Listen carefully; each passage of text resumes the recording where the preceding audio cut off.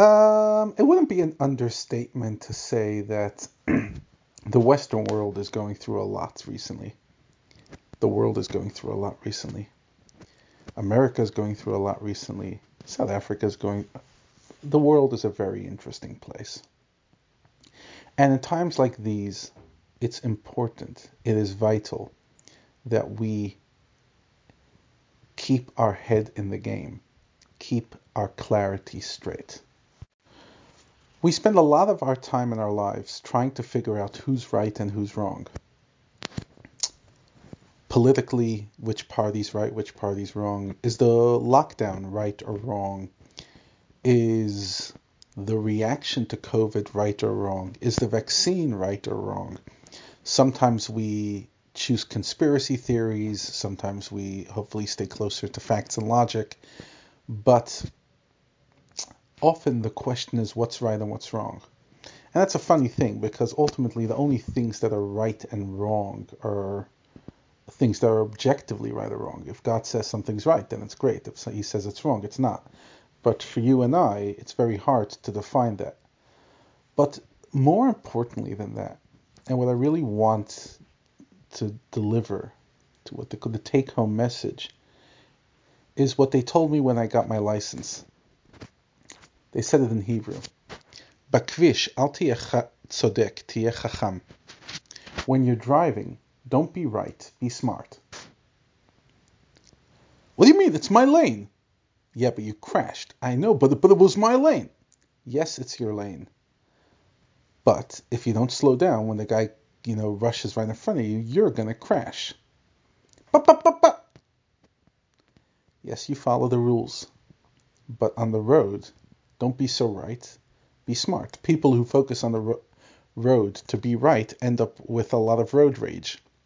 I remember the one time I went with a certain fellow who was talking to me about kindness and empathy. He was driving me to coffee, and we were going to have a cup together. And suddenly he developed this road rage, and it was just maddening to see, like, in this just one moment, like, self-righteously, this fellow's convinced that the biggest crime that ever happened was a taxi and Louis Botha took him over. Profound. Wow, that's not supposed to happen. We spend so much time being right and so little time being wise. In the times we live in, it's important to choose wisdom and happiness over so-called being in the right.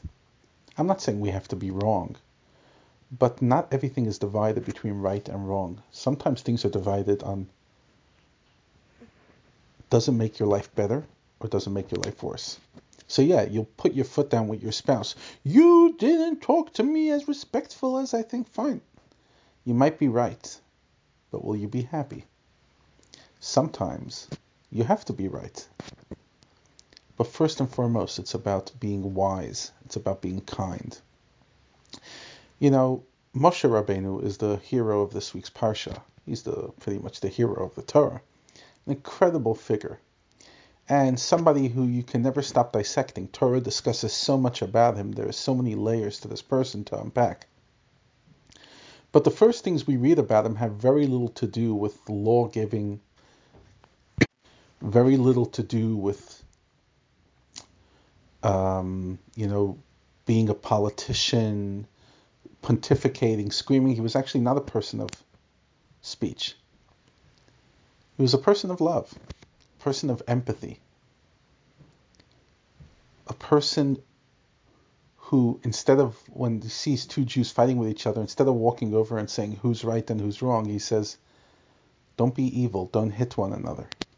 There's no right and no wrong. Nobody should be hitting anybody. Just be kind. Often when you have young kids at home, and unless you're raising angels, kids will fight with each other. It's part of the growing process. Hopefully they don't do it as adults, but as kids they do. And they often come to you and it all becomes about whose fault it is. And at one stage they hopefully reach a level of maturity when it actually is irrelevant. It's like, I don't want to fight, not because I'm right, you're wrong. I don't want to fight because I want to have fun. And that's a level of maturity. when the argument is no longer about who was right and who was wrong. A lot of blames going around for what's going on in the United States right now. A lot of blames going around about a lot of stuff. And you could have your opinions, I could have mine. But first and foremost, we have to ask ourselves, as this world, much of it seems to be a bit losing its anchor, losing its stability, is maybe we've spent too long in politics and in opinions fighting about who's right and who's wrong. And maybe it's neither. Maybe there is no right and no wrong. There's just a happy middle ground where each of us has our opinions, but does not see our opinions as holier than Sinai, and chooses happiness and wisdom over so-called being right.